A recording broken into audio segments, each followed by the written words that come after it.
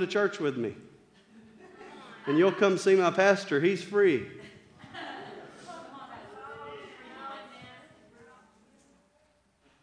Can you imagine if the first century church did that? Hey, you got to come hear Apostle Paul. No, Apostle Paul planted a church and then he moved on to the next. He turned the body loose to do ministry and to operate in the giftings and callings in which they were called to operate in. The only time the Apostle Paul came back was to right the ship or to write a letter of correction. That's how much he trusted the body of Christ to be free and to be the heralds of righteousness and to be the people of God in the earth. God wants to bring you into that.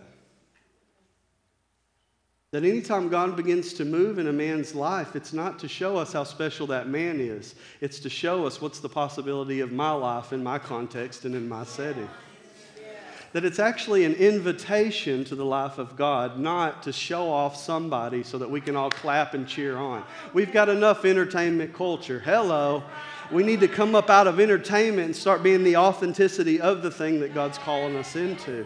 And if you'll do that, this church will fill itself up. You won't have to invite nobody because they're going to be like, I smell some fresh bread in the house. Where's that bread at?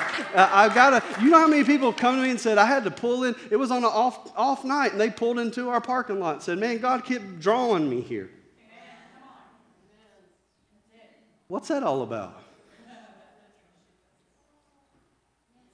That's called when you seek first the righteousness of God and His kingdom, He adds all these other things unto you. That the only thing He's called you to steward is your relationship with God. He's not called you to control and manipulate people, and that's some of your problem. You've used guilt techniques, you've used love, you've used kindness, you've used all these things, and God's saying, that ain't what I'm asking you to do. You know what I'm asking you to do? Just love me and walk in relationship with me, and the rest of the other stuff takes care of itself. Now suddenly I'm free because I have a God that's opened up the windows of heaven, that's ripped the veil. Any separation between me and Him has been completely dissolved.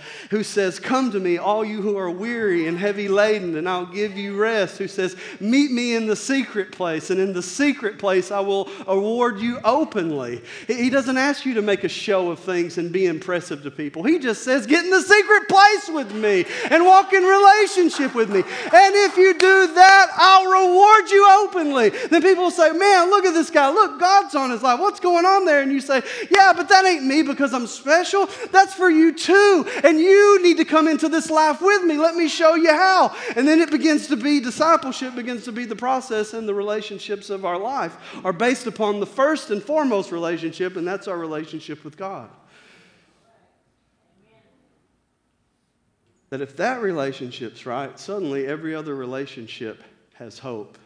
Because unless I'm connected to the hope and the source, which is God and His love, unless I'm connected to that source, how in the world can I allow it to flow through me and touch anybody else? So when I operate in the flesh and in my own wisdom, I have to resort to fleshly techniques that don't set anybody free. Guilt, offense. I cannot believe the offense in our world today. You can't talk about nothing without somebody getting upset about something. Jeez, like what are we? I feel like we're toddlers fighting over a ball half the time. There's only one offense, and that is me and my relationship with God. Anything else, hey, it is what it is. Well, that's a lot easier to manage than other people that I have no control over their free will. So we let the free will of other people dominate us. So guess what our God is? The free will of other people that is actually a gift from God unto them.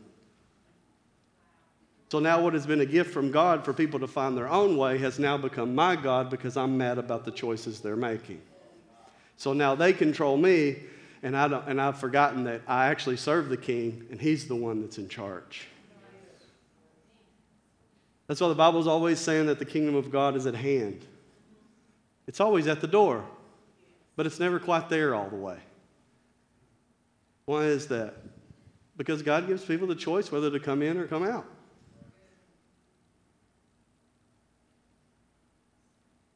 But the kingdom of heaven is at hand. It's in our midst. Are you going to drop everything else and walk through it or not? That's really the end of it. God's paid for your sin. God's rose from the dead and defeated death. He's even said, I set before you a open door.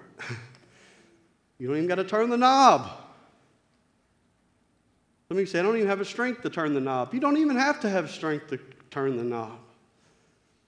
One lady in the scriptures just crawled her way to get to the hem of his garment, and she was healed. You don't have to be upright and impressive. God just says, go through the door, man. Just come in. And it would be in that place of presence that God would begin to transform and begin to make us into his image and make us into the thing ourselves. But what we think is that God is only concerned about forgiveness. We say, well, I don't want to go to hell, and I need to be forgiven of my sins, so I'll take care of that, and then the rest, I'm on my own on the rest of the stuff. When forgiveness is a part of the gospel, but it's not the whole gospel. God is calling you into his life to walk with him and to begin to walk a life of the Spirit that actually looks like him. And not based upon your effort or merit, based upon the goodness and grace of God. That God says, I'm asking you to do this, but I'm giving you the grace to do it. But what typically happens is when God begins to ask us to do something, we try to do it in our own strength and not the strength that God provides.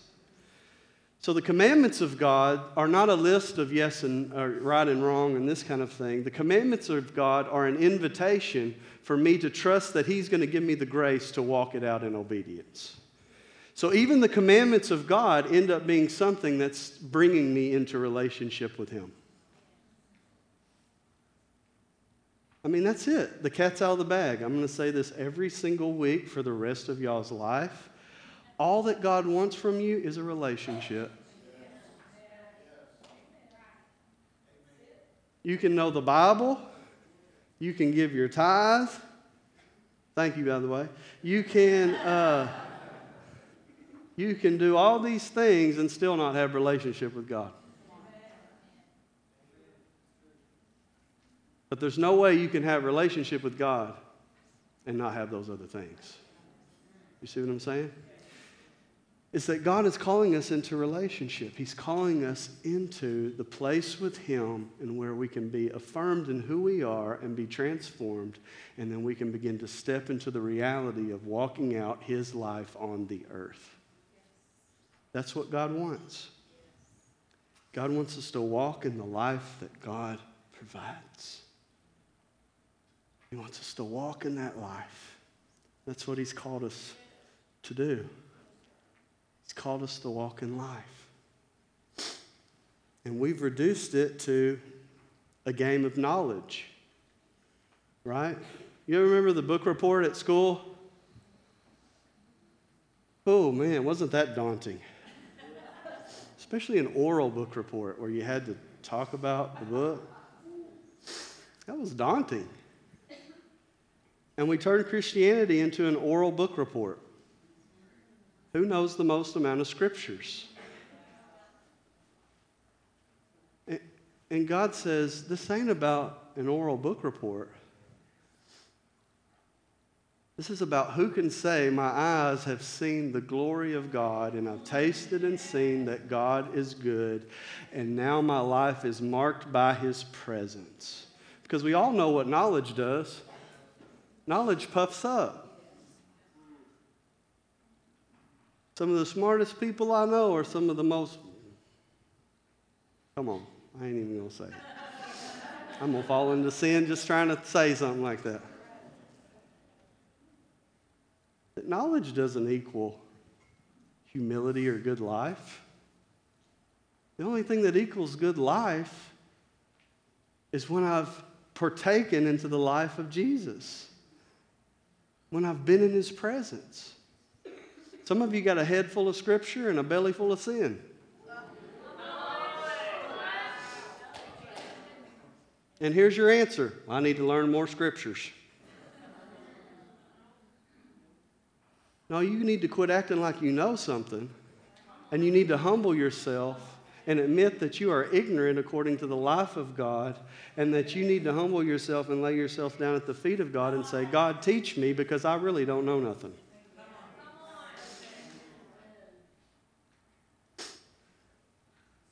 People say, Matt, when I read the Bible, I don't get what you see. How do you get that stuff? I don't go into the Bible presupposing what I already know on it.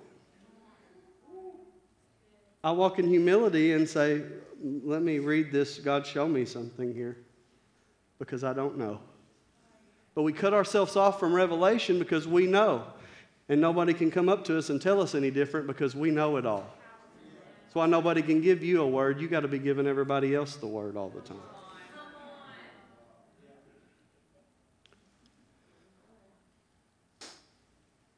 And we posture ourselves in this place of pride, and God says, man, I resist the proud, dude. I exalt the humble. But the proud, can't do much there.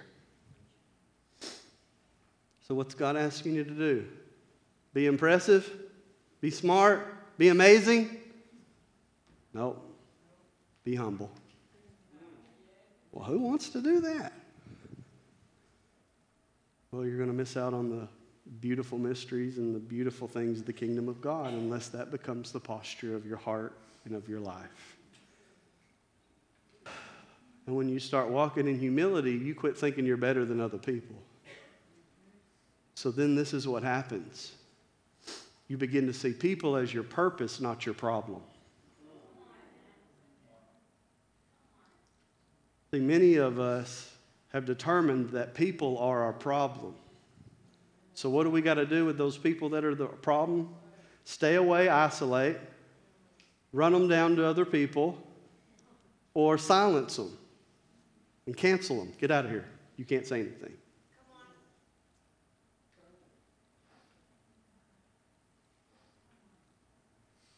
And when we posture ourselves like that, we suddenly surround ourselves with only the people that agree with us and only the people that are like us. And guess what happens? We quit obeying Jesus. How do you say that, Matt? That's going too far. Well, Jesus says, I'm not asking you to love your friends. That's easy. Anybody can do that. I'm calling you into the reality to love your enemies. Suddenly, whoa, God, I can't do that. Oh, thank you. Now I can give you the grace to walk in that kind of love. That all that Jesus is trying to do is bring us to the fundamental value that we are made in the image of God, and we can't do it without relationship with Him. That's the knowledge of good and evil in the tree, in the Garden of Eden with Adam and Eve. It's the knowledge of good and evil, and it's the tree of life. One is an invitation to life and relationship. The other one is, I can choose what's good and bad for myself, and I don't need you to tell me what to do, God.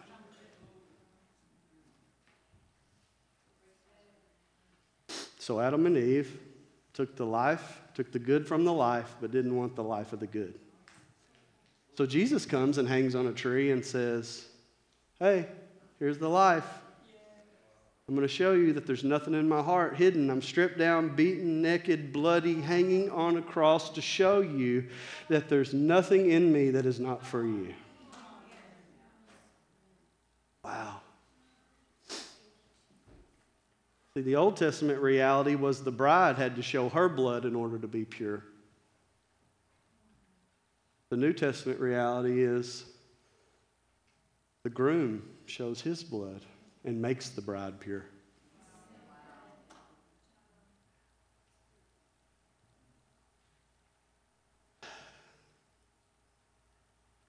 So God showed his everything, that He's got no bad motive. He just wants you to be with Him. And so when we get a glimpse of that, suddenly I'm free to love people like that. There's no law against love. Why was Jesus palling around with tax collectors and prostitutes? Because He was free to love those that weren't like Him.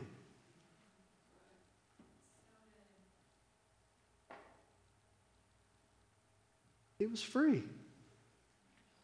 He knew his job was to walk in love.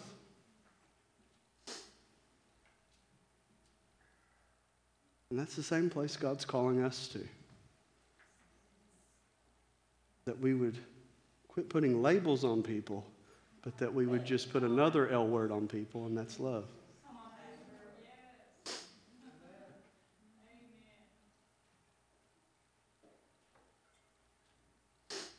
So why do we put labels on people?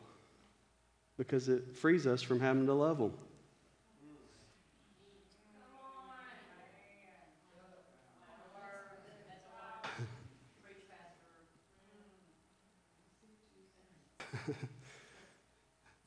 So if I slap a label, suddenly I dehumanize them.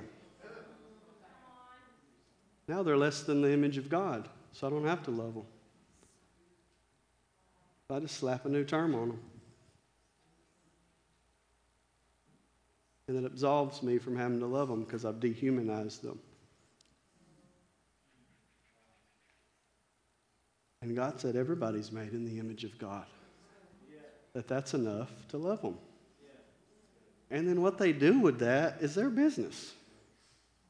I'm going to get on preaching the gospel and saying Jesus is the only way and that the Bible's the Word of God and it's infallible.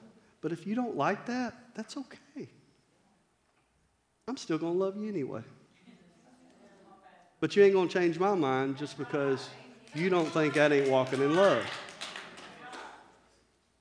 So you see, I'm still free to love them. I don't have to burn that bridge. But I can still hold my convictions and walk in the integrity of the kingdom of God.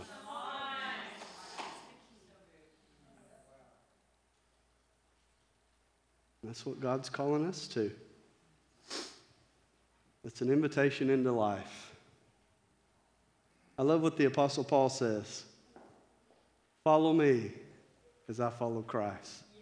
Or, New King James, I think, says it this way. Imitate me as I imitate Christ.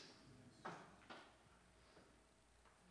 think if I got up here and said, follow me as I follow Christ, you guys would say, you're out of your mind. You're assuming too much. Think about some of the stuff Apostle Paul said. I pray in tongues more than you all. Don't tell me about tongues. I'm going to tell you how to use them because I do it more than anybody. But what Paul is saying is what God is doing in my life isn't special and unique to me. He's saying, if you'll follow me, God will do the same thing in you. So in your life, can you say, follow me as I follow Jesus? What happens is we put the Apostle Paul way up here, and we put Jesus way up here. But didn't Jesus become flesh? And didn't Jesus say, go into all the world and you preach the gospel and make disciples, baptizing them in the Father, Son, and Holy Spirit and teaching them to do everything I commanded? So it sounds like we've got a big part of this mission that's on us. So it's an invitation into life. That Jesus humbles himself to come near and pay for our sins, yes, but also to invite us into the life that only he can give.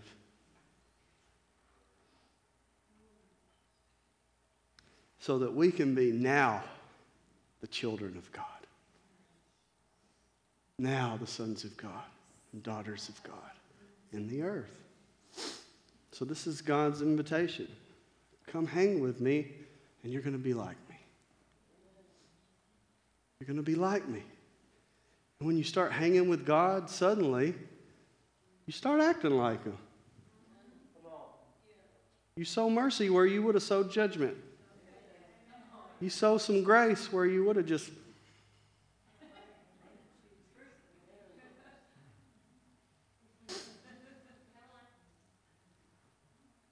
And then suddenly people see you start to walk like that and they say, wait a second here. What's going on there? We had some people doing some work on our house and one of the guys kept coming in saying, you guys just look so familiar.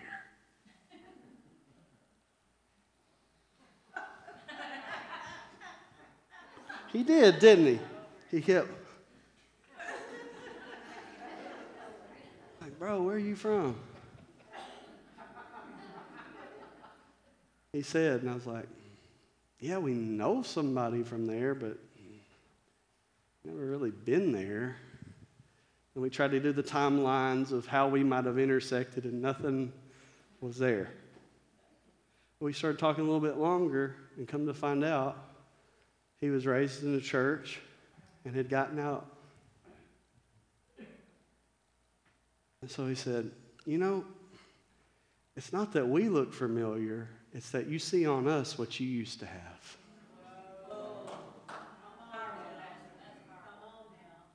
And that's what looks familiar. That's what looks familiar to you. It's the presence of Jesus. Because we ain't ever crossed paths, but apparently you've met the King at one time in your life. And you understand what meeting the King looks like. And you understand what the space of someone looks like that has had an encounter with the King.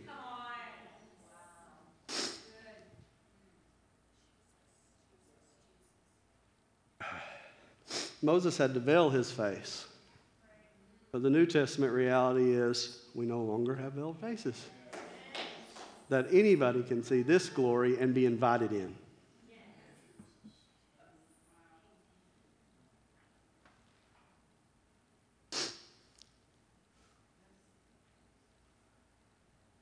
So instead of worshiping that which you think to be the best,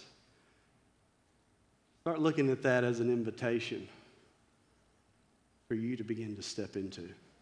Because God will give you glimpses of yourself through other people and the giftings that are in you. That's why we end up imitating before we innovate. I used to try to preach like David Wilkerson because he was the man. And then I figured out God didn't want me to be David Wilkerson. But before I got that glimpse, I said, I want what he got.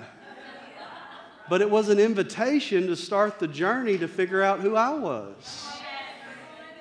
So there's relationships built upon respecting the gift in somebody else that you might imitate for a while, but eventually you're going to innovate and begin to cut ties and begin to find out who you are in Jesus.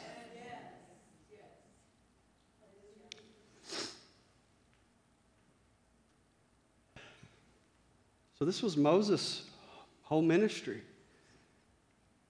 As he gets along with the Lord and the people just keep messing up. And God says, you know what, Moses? I'm going to just give you the blessing, okay? If I keep going with y'all, I'm going to kill y'all.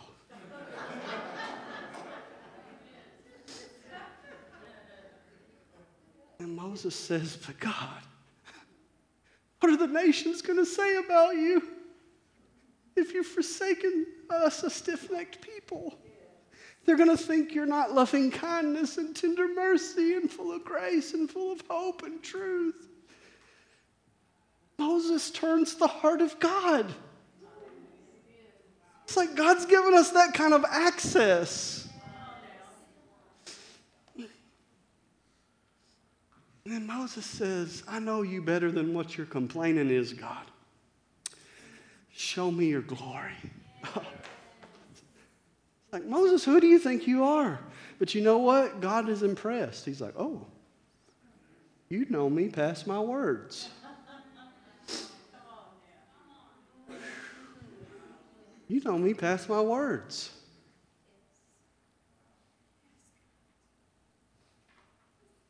Yeah.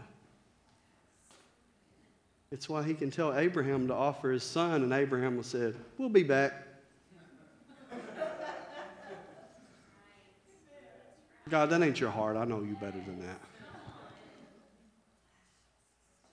That's why I can pick up my phone and my daughter goes, hey, Siri, call Josh Manus. I wasn't going to say that. Hey, Siri, call Josh Manus.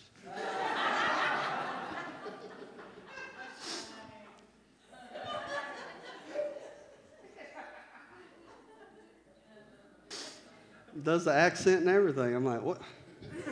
Who are you?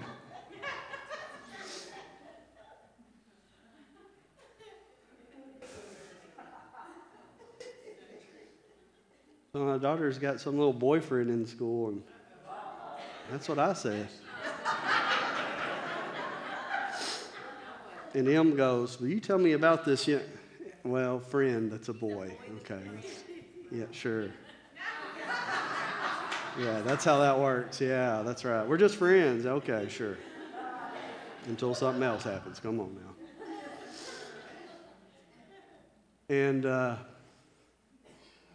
Emily looked at me and said, now listen, these boys you're talking to, if they don't act like daddy, you don't need to be talking to them. And I said, no, you need to do better than me. But then I got to thinking about it. No, that's me abdicating my responsibility of being a father instead of stepping into the role to be the best man that she knows in her life. And that's how we do with God. God says, follow this guy as he follows me. Oh, no, don't watch me, man. You need to go find Pastor so-and-so. He can really help you. And it's like you just abdicated your privilege to walk into relationship with Jesus and fulfill the destiny and calling on your life because you're still tripping about some sin issue you got. And God says, would you just repent of that and get on into relationship with me and quit shacking up and quit doing all this other stuff? You're missing out on the glory of God in your life.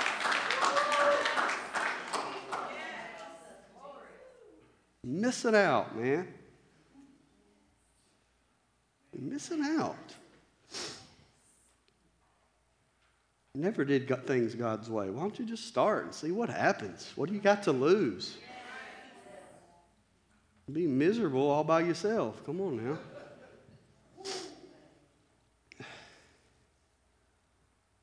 God do it. What are we doing? We okay? I think we're okay. Look at that. 12 o'clock on the dot. I better read Philippians and we're going.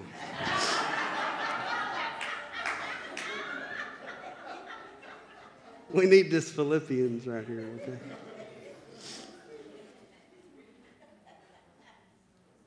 Okay, Philippians chapter 3. He said, don't make me make these slides for nothing. Okay, you got it. Philippians chapter 3, verse 1. This is just the heart. I just want to get you to get the heart of Paul and his mission statement in his life. Finally, my brothers and sisters, rejoice in the Lord. To write this again is no trouble to me, and it is a safeguard for you. Beware of the dogs. Beware of the evil workers. Beware of those who mutilate the flesh. For we are the circumcision, the ones who worship by the Spirit of God. Exult in Jesus Christ and do not rely on human credentials. See, some of you are trying to find your place according to your credentials, and you introduce yourself with all these credentials, and all that's showing is that you actually trust your credentials more than you trust the hand of God and the Spirit of God on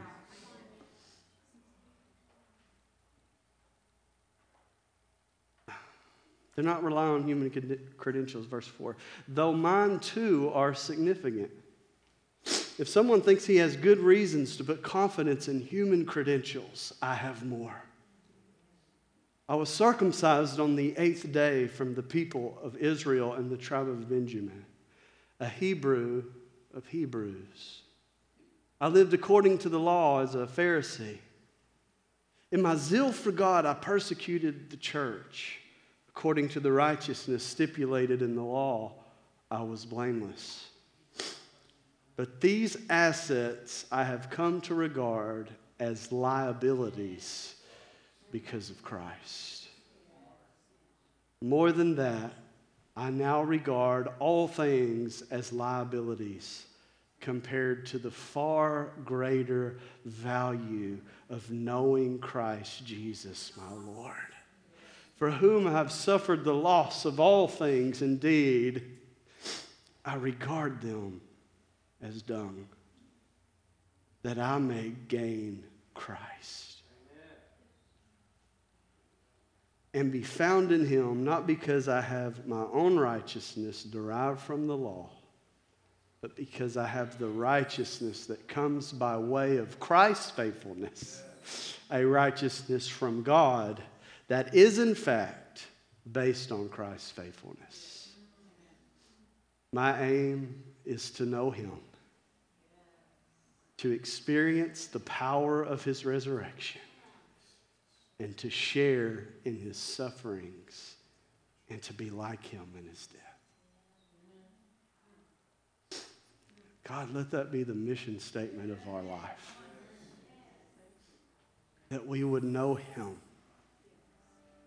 the power of his resurrection, the fellowship of his sufferings, and that our death would look like his death. That everything about Christ's life was an invitation for us to walk into. That's why Romans says we were baptized with him through baptism unto death, to be raised into a newness of life by the glory of the Father.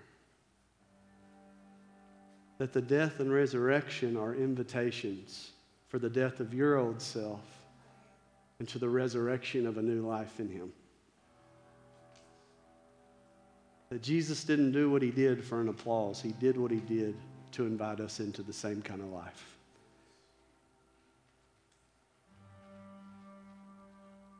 Lord, we just thank you, God, for your presence. I feel like you're just saying, you've said enough, so I'm going to just listen to you. God, I thank you for every single brother or sister here, God.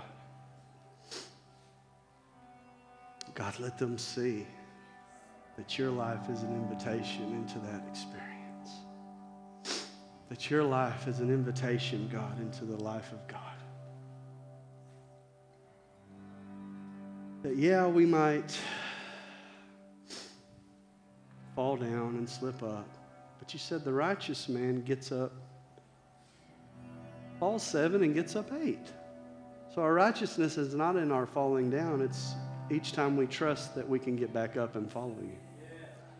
So God, let us find our righteousness in our getting back up and not in the low place of our falling downs. Let us have the courage to trust that you are a good dad that walks with us, that loves us, that's patient, that's not looking down on us and disgusted with us, but that is a good father that's wanting to impart life to say, greater works than these shall you do. God, let us not run from our responsibility that says, I can't be like that. God, let us step into our responsibility. Let us step into our privilege, which is to know you and to see you as the all-satisfying, glorious, beautiful God who is hopelessly and desperately in love with us. And let us be humbled by that and allow that to shape the posture of our lives, that we would be humble image bearers, reflecting the goodness and glory of God. Not trying to, but we do it just because it's in our nature. We can't help but do it because you've changed our nature. And we've seen how you act, and we want to act like you act, God.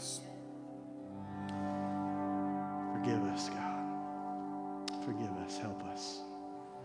In Jesus' name. Would you stand to your feet all over this place?